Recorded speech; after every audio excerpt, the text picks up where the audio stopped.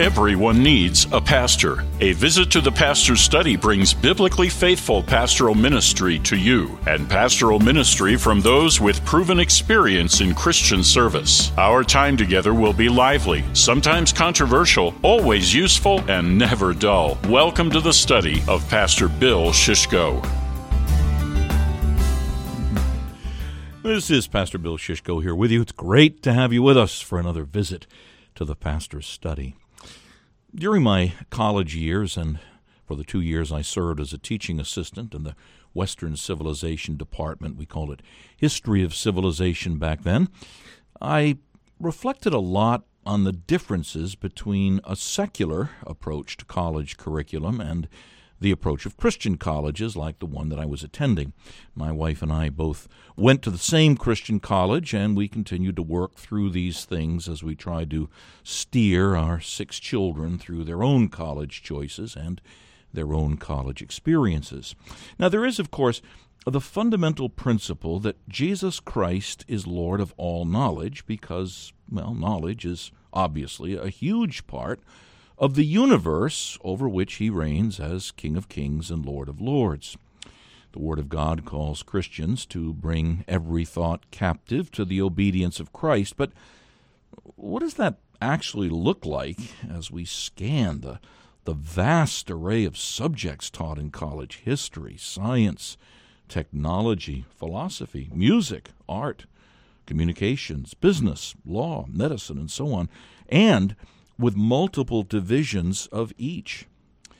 What does it mean to see all of these things together in the framework of the fear of the Lord, heart reverence for God as the beginning, the foundation, and the primary part of all knowledge, wisdom, and understanding? Now, a couple of things struck me as I reflected on these things. I don't know why these particular things stood out in my mind, but they did, and they still do. One is the shift in secondary education from history, geography, and civics, the study of government, to what we now call social studies. That shift, well, that came at the beginning of the 20th century, and coincidentally, that was at a time when schools were moving away from at least a formal commitment to historic Christianity. History, geography, and civics are, for want of a better word, objective things that had their source in God. God is the author and governor of history. God is the one who made the world and each of its distinctive areas. God is the great lawgiver and king from whom all governments derive their just powers and to which proper respect is to be given because they are powers ordained by God. Social studies turn the emphasis from God to man. Man, not God, became the reference point, something you see very clearly in fields like sociology and psychology, which became specific fields of social studies. And without delving too deeply into what is really a fascinating study, this led to what we call relativism. There aren't absolute truths with God as their source because humans, human feelings, human ideas, human morals, and social groups became the focus. And because humankind is constantly evolving, according to the modern way of thinking, there are no absolute truths, but only personal or social constructions, things which may and will change over time. Well, that led me to the second thing that still stands out in my mind, particularly as we think of higher education. And with this kind of worldview, well, technically there are no universities, but rather multiversities. A university assumes a universal, which means literally all things revolving around one. Now, that one, of course, is the one true and living God. But today, secular education revolves around man or humanity. Each person is unique, and humankind is constantly changing, again, according to the modern way of thinking. And therefore, when we think of secular schools of so-called higher learning, well, we really should be speaking of multiversities, all things revolving around the many rather than the one. Now, well, there's almost limitless implications of all of this. The whole subject really is enough to make anyone dizzy, and it would be interesting to see how this rather confusing way of looking at the world plays out between the different educational departments in secular schools. But that's not our topic today. Given that God is one and is also Trinity, the three-in-one God, Father, Son, and Holy Spirit, and given that this triune God is the creator and governor of all things, including knowledge, how do we develop education which is rightly related to this triune God, seeking to find a unity to all knowledge, as well as seeking to understand the relation of that unity to the many distinct and diverse fields of knowledge? That's really the big challenge of developing a truly Christian college curriculum, and that's what we're going to be exploring on today's A Visit to the Pastor's Study, the Christian college curriculum. Now, you're going to need to put your thinking caps on again, but if you're a parent thinking about college for your children, and you should be doing that, or parents with children in college, or if you're a college student yourself, or a student thinking about college, well, this program is particularly for you. My guest today is to be Dr. David Corbin, Vice President for Academic Affairs at Providence Christian College, overlooking the beautiful San Gabriel Mountains in Pasadena, California. Dr. Corbin has taught political philosophy, American politics, international relations and politics and literature at the University of New Hampshire, Boston University, then for over 2 decades at the King's College, now located in New York City. He graduated magna cum laude with a B.A. in political science in 1993, earned his M.A. in political science at the University of New Hampshire in 1995, and received his Ph.D. in political science from Boston University in 2005, and he is a member of the Phi Beta Kappa Society. Dr. Corbin's fascinating life has included everything from serving a term in the New Hampshire State Legislature and running as a candidate for governor of that state, to writing books and articles on ancient and modern politics and government.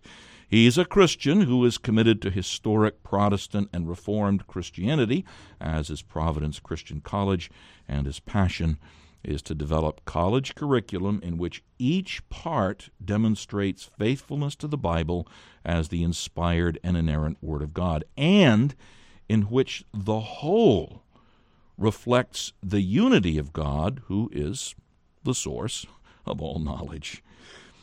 So we have a thought-provoking time ahead of us on today's visit to the Pastor's Study. Now remember that this program invites you and encourages you to visit the Pastor's Study by way of your phone calls or texts. So if you want to be on the air as part of the program, just call 631-955-5400. Again, that's to be live on the air, 631-955-5400. Or you can text your questions anytime during the week, but particularly for this program, at this number. This is, again, for text questions. Text them to Pastor Bill, 516-367-0391. For Pastor Bill, 516-367-0391. And even if we don't use your text questions today, we will do everything we can to get them into a future open forum. Well, Dr. David Corbin, Vice President for Academic Affairs at Providence Christian College, is to be our guest. We're having some technical difficulties reaching him, but we're going to work on that as you hear this message from the voice of A Visit to the Pastor's Study. It's not enough to listen to pastors on the radio or to watch them on television. Everyone needs a biblically faithful pastor, and everyone needs a biblically faithful church. A Visit to the Pastor's Study is a ministry of the Orthodox Presbyterian churches in the metropolitan New York area. We're no substitute for a faithful pastor in a local church, but we are a supplement. Visit our website, www.visitthepastorsstudy.org, and you'll find the ministry of this program extended right to your electronic device. Here you'll find archives of past programs, a weekly message from Pastor Bill's Pastor's Post, helps for pastors, helps for congregation members, material for officer training, and much more. That's www.visitthepastorsstudy.org. And we also invite you to contact the host of this program, Pastor Bill Shishko. You can email him at visitpastorbill@gmail.com. He'd love to hear from you so that he can bring his pastoral ministry to you personally. That's visit Pastor Bill at gmail.com. Remember, everyone needs a pastor. And now back to today's edition of A Visit to the Pastor's Study. Through the wonders of modern technology, our issue has been corrected. What a privilege now. Dr. David Corbin, Vice President for Academic Affairs at Providence Christian College. Welcome to A Visit to the Pastor's Study. Pastor Bill, great to be here this morning. Sorry about that. In Northern California with a different carrier plan. Okay. But here now. Very good. Better late than never. Dr. Corbin, tell us a little bit about yourself. How'd you become a college professor? Well, I came from a family of teachers, and it would have been natural for me to become a teacher, but I never really thought about being a professor in and of itself. I thought I'd go into law. My family was always interested in politics. And then I just had this great college class freshman year, right around this time, some 30 years ago, and I was amazed by this thing called the life of the mind, that a teacher could open your eyes to it at the college level, and wanted to do the same for others, and then just kind of went on the path to become a college professor. So that's how I got here, yeah. Your educational pilgrimage, that's been like a travelogue. You studied and taught in New England, then you came to New York City. Now you're on the West Coast. Talk to us about the differences that you've seen in secular public universities, secular private universities. You may want to speak about community colleges, and then between a Christian college in New York City and a Christian college on the West Coast. Wow. Yeah, it's a lot of experiences, but it's been great as you get to see a different type of student, different type of environment. I went to school at the University of New Hampshire. I grew up on Lake Winnipesaukee in New Hampshire, so that would have been a natural for most people in my public high school to have gone to UNH, and that's where I became kind of open to the life of the mind. And there I was raised Roman Catholic in New Hampshire, as many people, and you didn't go to church and didn't really think much about church. If you were asked basic questions about God, you'd say yes, and you'd cross off all your boxes. But that's a very different world when you go to a place like the King's College, or you go to where I am right now at Providence Christian. It's not simply, as a faculty member, having a Bible out on your desk to alert students that there is a believer in your midst. It's a community of individuals who, together, under a confession, with an idea as to why they're doing what they're doing, really try to work in an integrated way to make sure the education experience is an excellent one, and one that's a godly one also. Now, you, Dr. Corbin, have used the phrase a couple of times, the life of the mind. And many popular views of Christian education today are that Christian education essentially is mindless or vacates the mind. If you could just for a moment comment on that. Sure, yeah. When I was in high school, I was bored. I thought that education was simply checking off boxes, doing homework that I had to do. I didn't see its relationship to anything bigger than myself, maybe getting on to the next grade, finishing the next assignment. When I talk about the life of the mind, it's really kind of an expression that tends to both, Jerusalem and Athens, the recognition that we have souls, that our souls are going to be bent in one direction or another, and the way that our mind appropriates things turns us in one direction or another. So you can read a lot of boring material that makes your soul more soulless or flat, or you can read things that make you come alive and make you see the reality of your life in this world. And those are the books that I've read that have been most encouraging to me, and they're the books that I've used as a teacher that I think are most encouraging in the classroom. We have to awaken 18-year-olds, 22-year-olds to this bigger picture of what life is in God's meta-narrative. And that's what I mean by that expression, yeah. Now, at what point, Dr. Corbin, did you come to active faith in Christ, or were you brought up in a Christian home, or where did your conversion to Christ enter into this? Yes, so as I mentioned, I was born and raised Roman Catholic. I went to graduate school at Boston University. I met this man named Angelo Codavilla. I happened to be at his vineyard right now in Northern California, PhD student at PU, and he said, "Where do you go to church?" And I said, "I don't go to church." And he said, "Why?" And he said, "Do you believe in God?" I said, "Yes." "Do you believe He's great?" I said, "Yes." "Do you believe He's all powerful and all good?" I said, "Yes, yes, yes." He said, "Corbin, you seem like a smart guy. You say that there's a creator God who's providential over all the world is good, but you can't find an hour to worship that God?" Wow.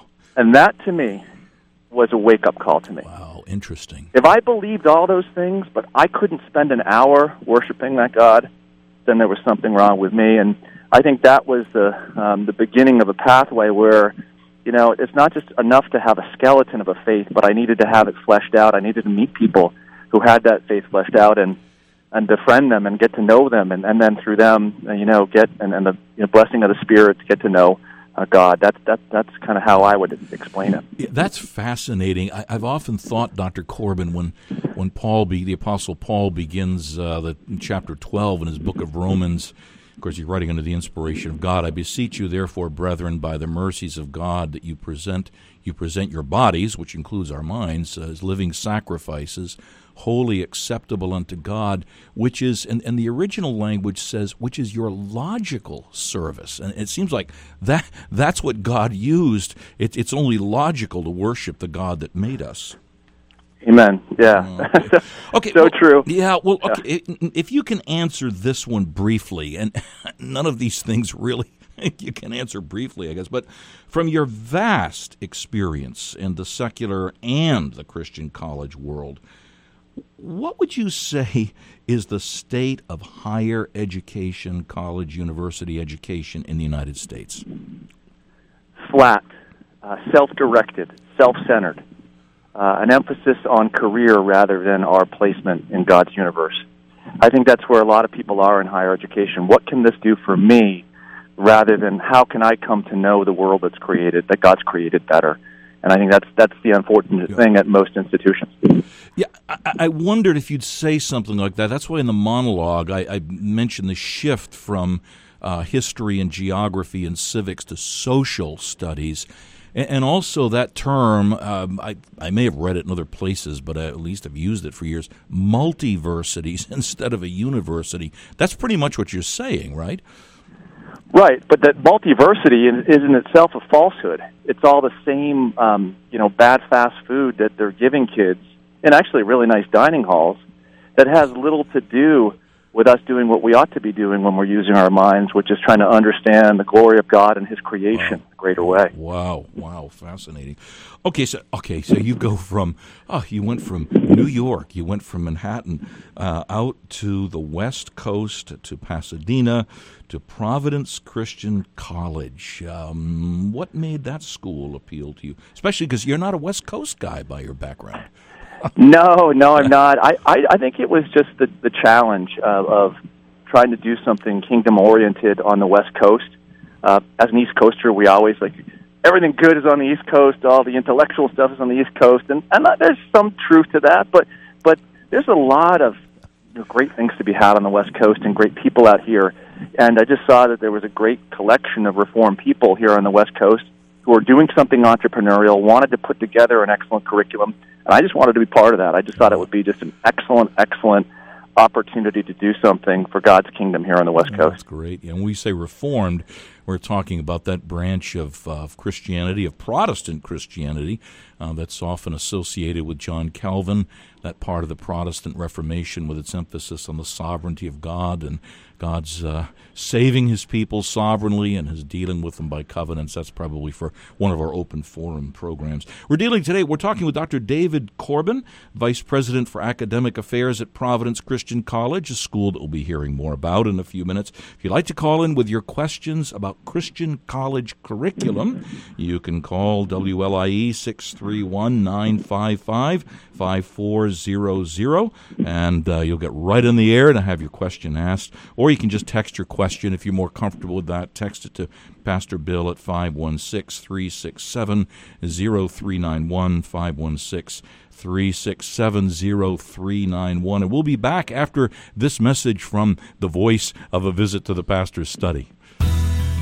That great city, New York, Metropolitan New York is the largest city in the United States, and with a population of over 20 million people, Metro New York is one of the largest cities in the world. And what's more, Metro New York is home to people from every nation of the world. To reach Metro New York is to reach the world. But churches faithful to historic Reformation Christianity in the Metro New York area are few and far between. The mission fields of Metro New York are America's richest and most neglected. Reformation Metro New York is an agency by which the Orthodox Presbyterian Church is planting and developing biblically faithful churches and church ministries in the Metro New York area. Through Reformation Metro New York, you can help promote the outreach of this program, a visit to the pastor's study, and other projects designed to further the ongoing reformation of the church. That and church planting are the great passions of Reformation Metro New York. For more information, check out the website at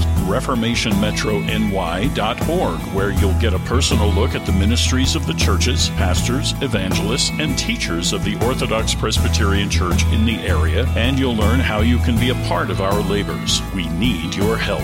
Here's the site again, reformationmetrony.org. Thanks for your interest and your help. Remember that great city, New York. To reach Metro New York is to reach the world.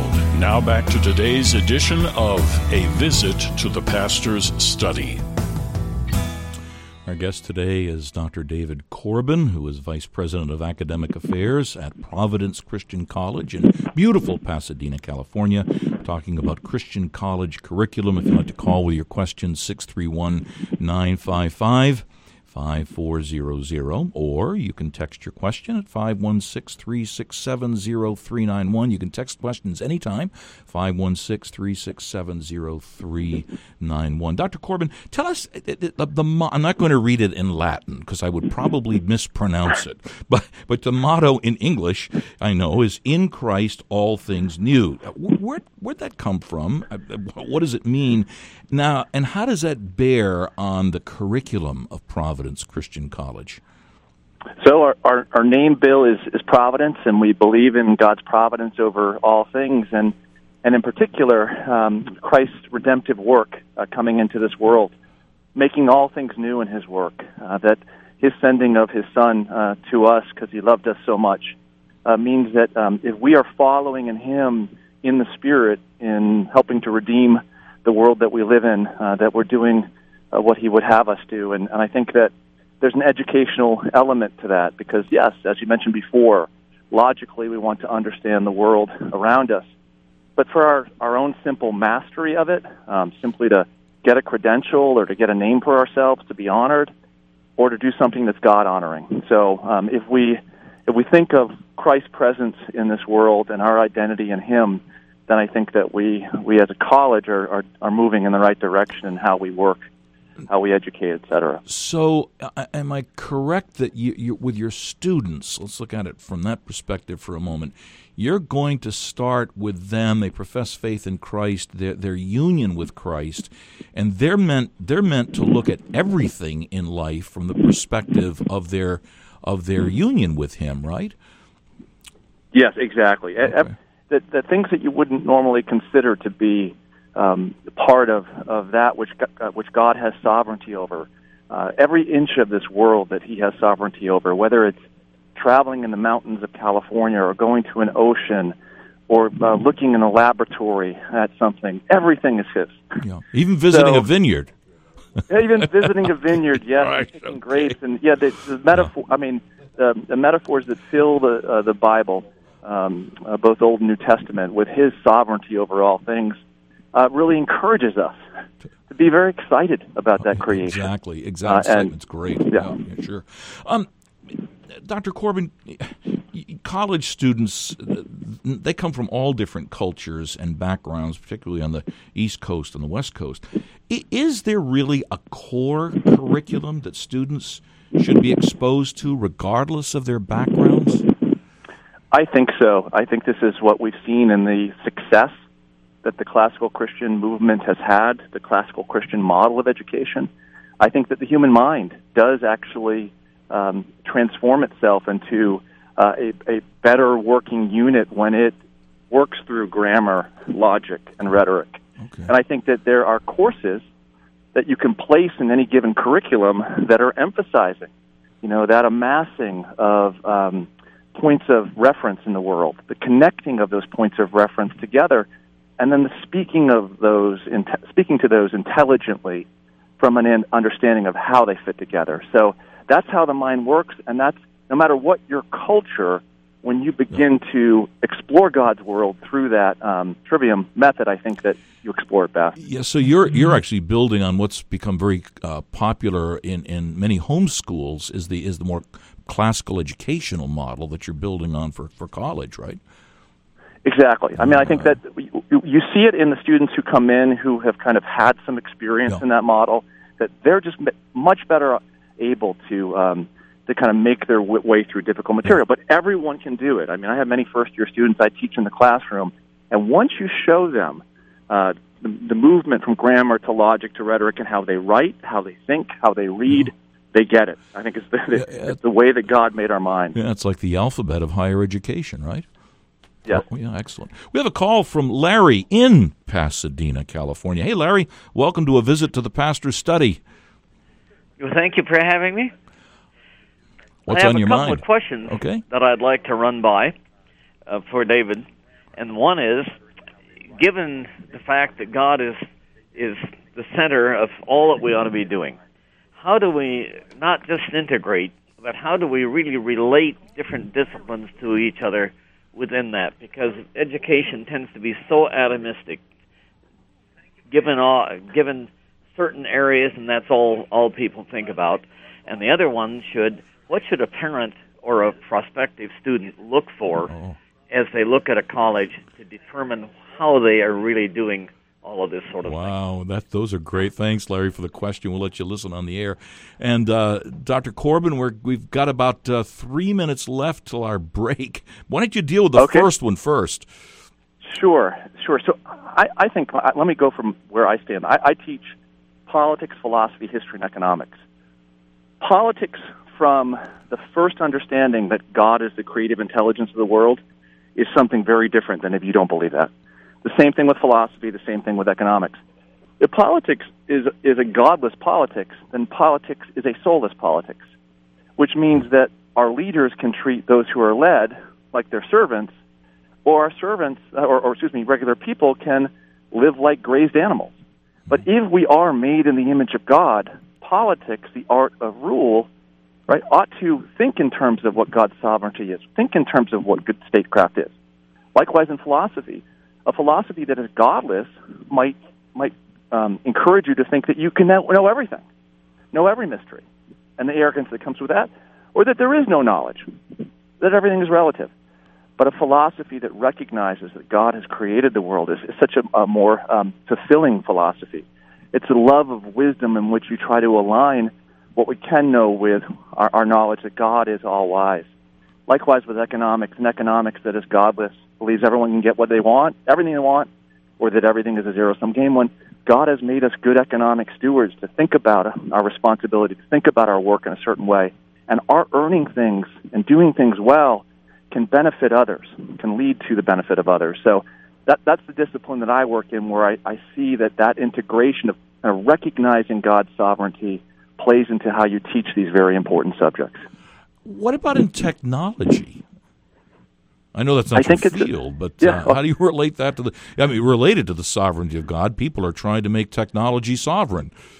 Exactly. Yeah. What they do is they make technology an end in itself rather than a means to God's end, right? And it can be a means to God's end, but that's the danger with any art, right? That we make it an end in itself rather than an art that God has given us.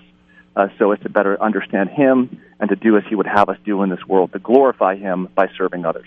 You know, so when for particularly out in your neck of the woods or your West Coast, you've got Silicon Valley basically trying to plan these utopias with technology. You're going to try to chasten that view in your students, right? Right, because we can in Christ be redemptive, but it's in Christ. But we can't redeem the world in and of ourselves. This has been the utopian failure of all modern enterprises. Fascinating. Well, we're talking with Dr. David Corbin of Providence Christian College. If you'd like to call with your questions, 631-955-5400. But for now, a brief message from those bringing you today's Visit to the Pastor's Study. A Visit to the Pastor's Study is brought to you each week at this time by the Orthodox Presbyterian churches in metropolitan New York and Connecticut. Our local congregations are in East Haddam, Connecticut. That's Harvest Orthodox Presbyterian Church. And in Hamden, Connecticut, that's Westminster Orthodox Presbyterian Church, the Orthodox Presbyterian Church in Mount Vernon, and then also a congregation in Queens and Fresh Meadows, Reformation Presbyterian Church.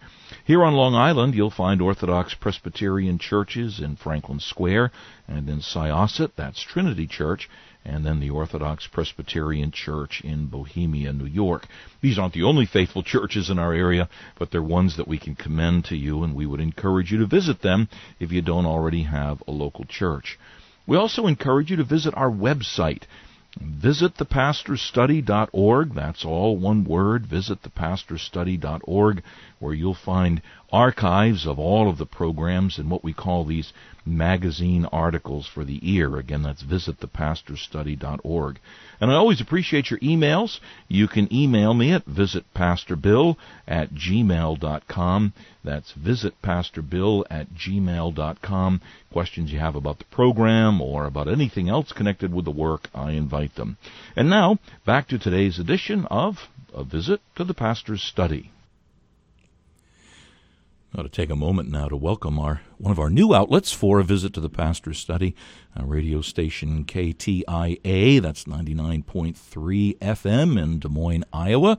So if you're in that area, you can get 99.3 FM KTIA. We encourage you to tune in to A Visit to the Pastor's Study there and the other fine programming. Also, we do want to give thanks to Redeemer Broadcasting for simulcasting A Visit to the Pastor's Study each week, to First Love Radio for replaying the program the week later, and then also to Grace Radio in Modesto, California for airing the program there. We're thankful for this increasing number of outlets for the program.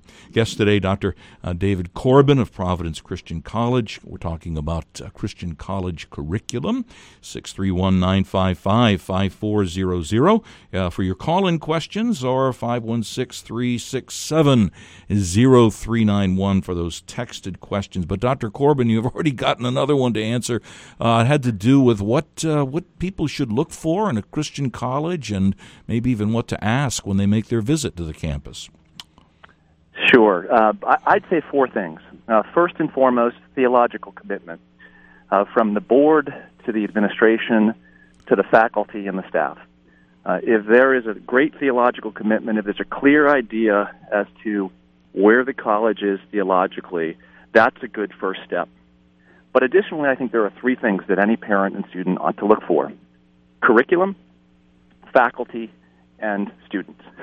Curriculum. Okay. You have to have a strong core. Going back to something that you said earlier, you can't make the college experience an a la carte experience as to what feels good for you. If you truly have a recognition because of past history, study, etc., as to what a curriculum looks like, you ought to place that out for students, and you ought to ask of them that they take on these important subjects in the liberal arts that allows their mind to actually be liberated so as to think of themselves in terms of what they can do for God's glory. But second, faculty. It's the most important thing. If you have faculty members who care more about their research than being in the classroom, then that college has a problem. With the best curriculum, if you don't have solid faculty in there, faculty who don't see their students as consumers, don't see their students as soulless, but see that everything that's going on in the classroom is part of an internal enterprise. Everything they say, right, has an effect on that student's moral universe. So encouraging a student in that way and really kind of wanting to be in the classroom. And then third of all, the other students that are there. Are you at a college where students just kind of want to get by? Or are you at a college where students actually think of themselves as being part of a greater enterprise? Right? At Providence Christian, we have them. We don't have them, but we encourage them to sign what's called the Providence Promise, in which there's a community, a covenant there as to who we want to be as a people when we go out into the world. Theologically driven, right? Good faculty, good curriculum, solid student body. Those are the things to look for. And unfortunately, that's not what people do, Pastor Bill. They go to U.S. News and World Reports. They go to a campus and take a look at the architecture. All of that is nice, right? But it's the character of what's going on in the curriculum, the faculty, and the students that matter. Yeah, it's a couple of things. I know you mentioned the U.S. News and World Reports, and there's other things, but just a comment, because we worked through those with 6 of our children, and one of the things that was really illuminating for me and whatever child I was with is, number one, visiting the classroom, sitting at permission, but sitting in on the classes, and also, interestingly, looking at what was on the bulletin boards in the school. That was often very, very, very revealing, to say the least. Yeah, you mentioned these college ranking books, and the one I think of as you do is the U.S. News and World Report thing that comes out every year. How valuable are those things? They're of value if you want to know where prestige is, but if you want to know where principle is, it's a different thing. Okay. So you can go down and you can say, okay, this amount of alum contribute to the college. This is the acceptance rate. This is how much tuition is. You can go through all those factors that are used by U.S. News and World Report. But is that going to tell you what's going to happen from moment one when your child gets there to when they leave during commencement? No, it's not going to tell you anything. It's going to tell you that a lot of people, right, who are in kind of very connected circles, went to a college. A lot of them had a good vocabulary before they got there. But did they grow between moment one and when they left, or were they given that same curriculum that I was criticizing before as an a la carte, do whatever feels best? So that wasn't the case when I was at the King's College. I believe that we swung way beyond our weight at the King's College in New York City because we asked something more of students. We cared about how much they grew from moment one to the end of their time there, and that's what's happening at Providence Christian, and that's what, as you said, a parent ought to be looking for when they're at a college campus. Is that what the college cares about, or do they care about those rankings more than they care about the actual outcomes of what happened to a student's soul over that time? Yeah, I think I noticed in looking at the Providence Christian College website, you emphasize the importance of forming disciples. And I think it's so important for parents and students to keep in mind. Every school forms disciples. The question is of who or what. Who's the one you're being a disciple of?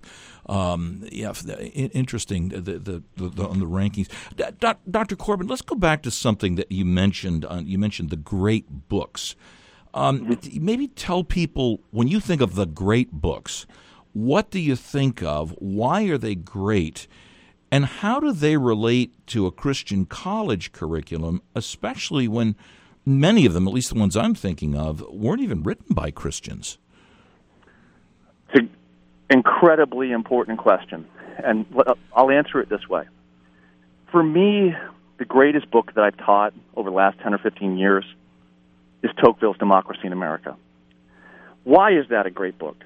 Why is it an essential book for students to read in college? Well, Tocqueville had his doubts as a believer.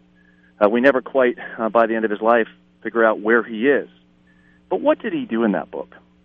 He took on the powers that were at play in the world in his day because of his greatness, because of his individual greatness, because of his desire to keep men at liberty so they could be open to things like the life of the mind, or to the recognition of the transcendent or of God, so that while he may not have gotten there personally, his contribution is a great contribution because it undercuts so many philosophies that are present there in early modernity that are trying to reduce man to simply material, are trying to tell him just care about your material existence.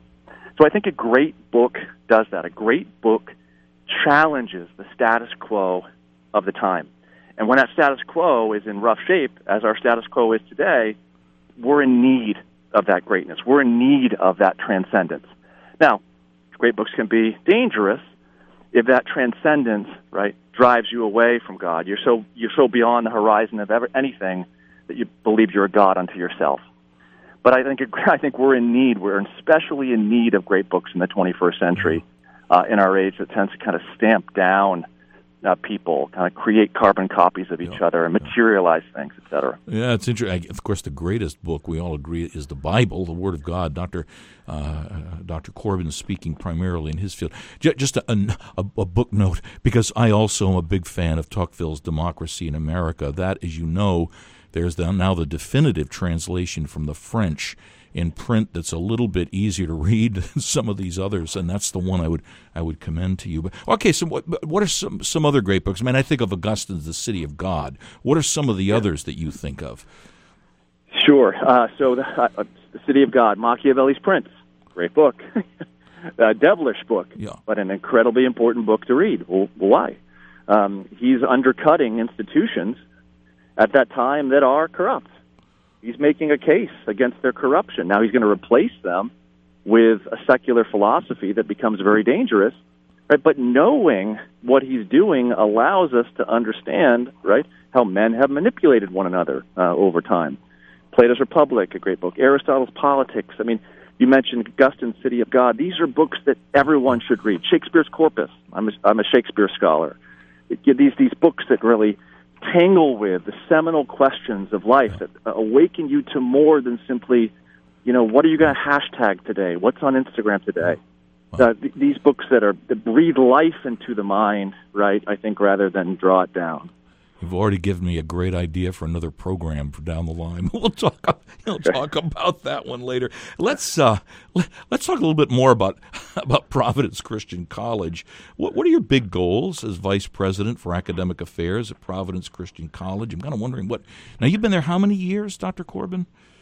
3 months. So I just came on board July 1st. Okay. I'm a newbie. All right.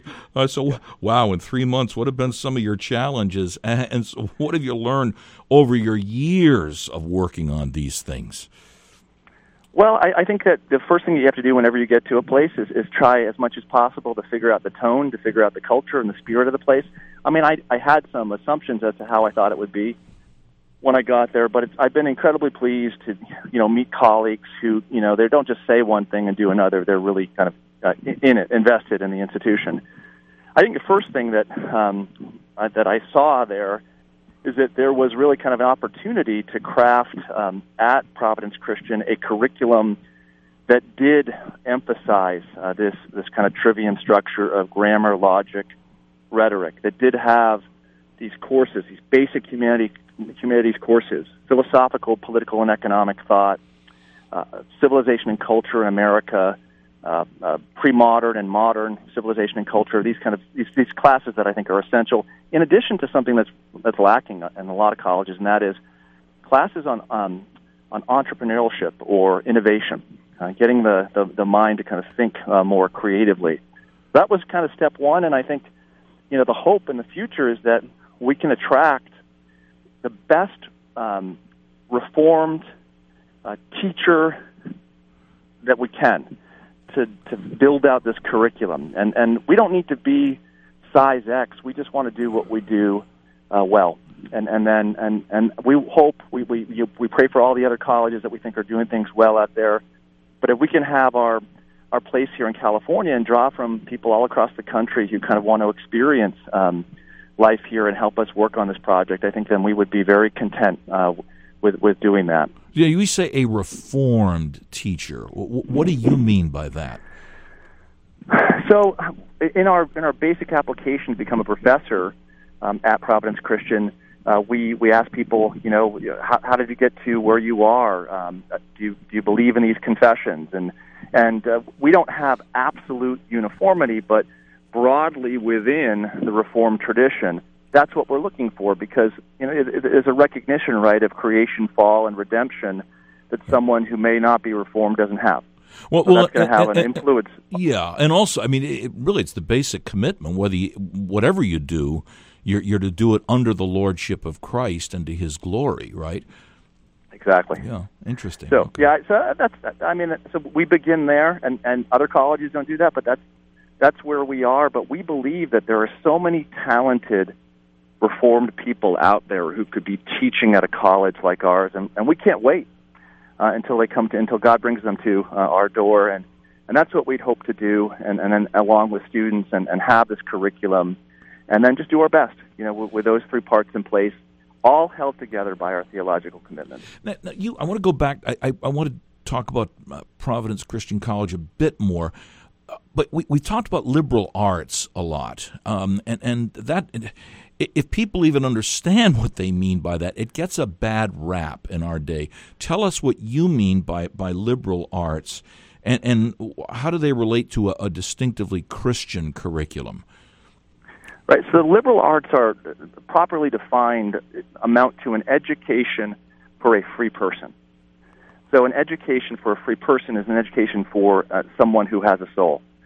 So they were an education that weren't necessarily technical in nature, although we are to practice techniques that allow us to be sustained, but an education that liberates the mind, that turns the mind upward from where it is, so that it can see transcendent beauty and truth and goodness.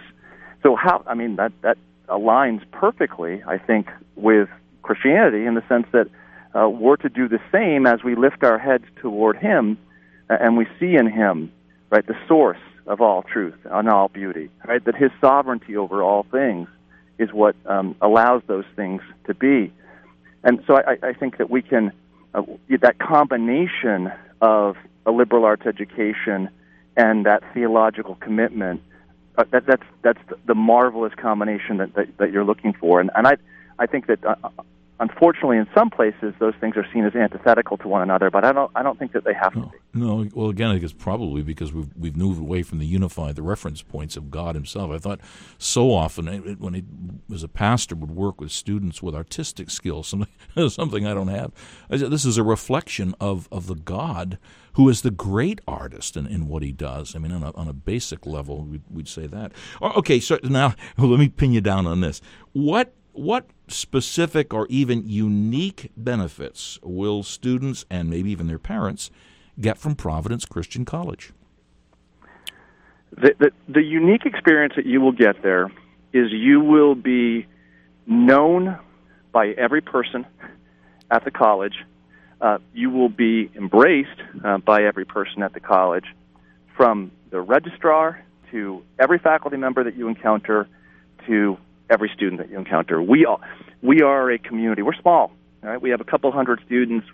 Our aim is not to be 5,000 students. It's to be much like that community that you have in a church the size of 150, 200, where you know what another's needs are. You're lifting the other person up. You're driving the other person forward. So I think that's a distinctive thing, and that's what I enjoyed about the King's College also. It was small enough that it became large. Well, not to mention the fact that out in your area you've got so many faithful churches where the students can attend. Okay, in your remaining seconds, give us the contact information for Providence Christian College. If you go to providencecc.edu, you'll there be taken to our academics page, our admissions page. Please, and look me up, Corbin at providencecc.edu. If you have any questions, if you have a son or daughter who's 14 to 18, call me, email me. I'll be there to take your message, and I'd love to talk with you. Yeah, and they'll get your email address as well on the Providence Christian College website. Hey, thanks to Dr. David Corbin for being with us from out in today from the vineyards of Northern California, but otherwise from Providence Christian College in Pasadena, California. Let's take a moment for our weekly counsel from the Pastor's Study. This is actually our second program on Christian higher education. I'd urge you to listen to the first one, The Benefits of a Christian College, with Dr. Mark Hidgley, who is the provost of the school in which Dr. Corbin taught for many years, the King's College here in New York City. One of the questions that comes up as we talk about Christian college education or any college education is the cost. But let me urge you in my counsel from the Pastor's Study to think first, not in terms of cost, but investment. And in fact, your most important one, your investment in your child or your children, because your child or your children, like you, are going to live or die forever. How are you investing in their eternity? You see, you do that well, and your children will be eminently useful in this life and also prepared for eternity. But if you only prepare your children for this life, that's a poor investment, because what will happen after this life ends for them? Now, with all investments, there's no easy answers. There are no formulas, especially when you're working with special needs children. The question to ask, though, is how do I invest in my child to make him or her most useful in this life and also prepared for eternity? Well, just some suggestions. Number one, obviously pray for wisdom. Wisdom is how you act in a given situation. The Apostle James in chapter 1 and verse 5, one of our most well-worn promises in the Bible, says if you lack wisdom, he'll give it to you liberally and he won't upbraid you. He knows that we need to know how to wend our way through this world walking in the fear of God. So always pray for wisdom regarding the education of your children. And then do consider each of your children individually. The proper interpretation of Proverbs 22:6, so often translated, train up a child in the way he shall go, and when he's old he'll not depart from it. Well, that's not always true in life. Better translation, train up a child according to his or her own way. How has God made that child? Each of your children is like a flower that's a bud, and we don't know whether it will come out as a chrysanthemum or as a daisy or whatever, but you train each child individually as God has made him under obviously certain basic principles. That's a gloriously liberating truth. And then number 3, remember with your children, it's not a decision for Jesus, but forming disciples of Jesus. And that discipleship is, in fact, reflected in day-by-day decisions for Jesus, living under his lordship. Fathers, don't provoke your children to wrath, but bring them up in the child training and admonition of the Lord, as the Apostle Paul says in Ephesians 6 and verse 4, a very rich study in the Scriptures. And that's what that means, bringing them up in the child training, which is basically correction by discipline, and instruction, which is essentially speaking to the mind in a way that appeals to the heart. Not a decision for Jesus, but disciples of Jesus. And parents, never stop with your children. Young children, they invest time in them and teaching them and being examples to them, so that you can say, be imitators of me as I am of Christ. With older children, with young adults, you still invest, but you're kind of moving from being a teacher to a mentor. And with those grown children, you're still investing in them. You move, as it were, from a mentor to being a coach to those adult children. And number 5, keep praying, folks. You never stop praying for your children. In fact, you pray harder as they get older, especially praying for new hearts for them. The Lord says, a new heart I will give you. You see, as it were, you and God together form disciples under his sovereignty, and in doing that, you are forming them for their greatest genuine happiness for this life and for the life to come. Hey, parents, how are you investing in your child's eternity? Thanks to Dr. David Corbin, Vice President for Academic Affairs at Providence Christian College, Pasadena, California. Check out their website. It's great. Providence CC, as for Providence Christian College.edu, and you'll find out more about the school. We appreciate your feedback or your questions. You can email me. Love to get your emails. Visit pastorbill@gmail.com, or you can call me in my study. You'll get my electronic secretary, but I'll get back to you, 516-593-1507, if you'd like to call my own real study and chat, or again, email me at visitpastorbill@gmail.com. Hey, tomorrow's the Lord's Day. Be sure to set apart time to worship the Lord in a church faithful to the Word of God. Hey, and don't forget, everyone needs a pastor. You've been listening to A Visit to the Pastor's Study, a ministry of Reformation Metro, New York. Our website is www.reformationmetrony.org. Again, that's www.reformationmetrony.org. For more information on the program, check out our website at www.visitthepastorsstudy.org. That's www.visitthepastorsstudy.org. Listen in next week at 12 noon for another edition of A Visit to the Pastor's Study. Remember, everyone needs a pastor.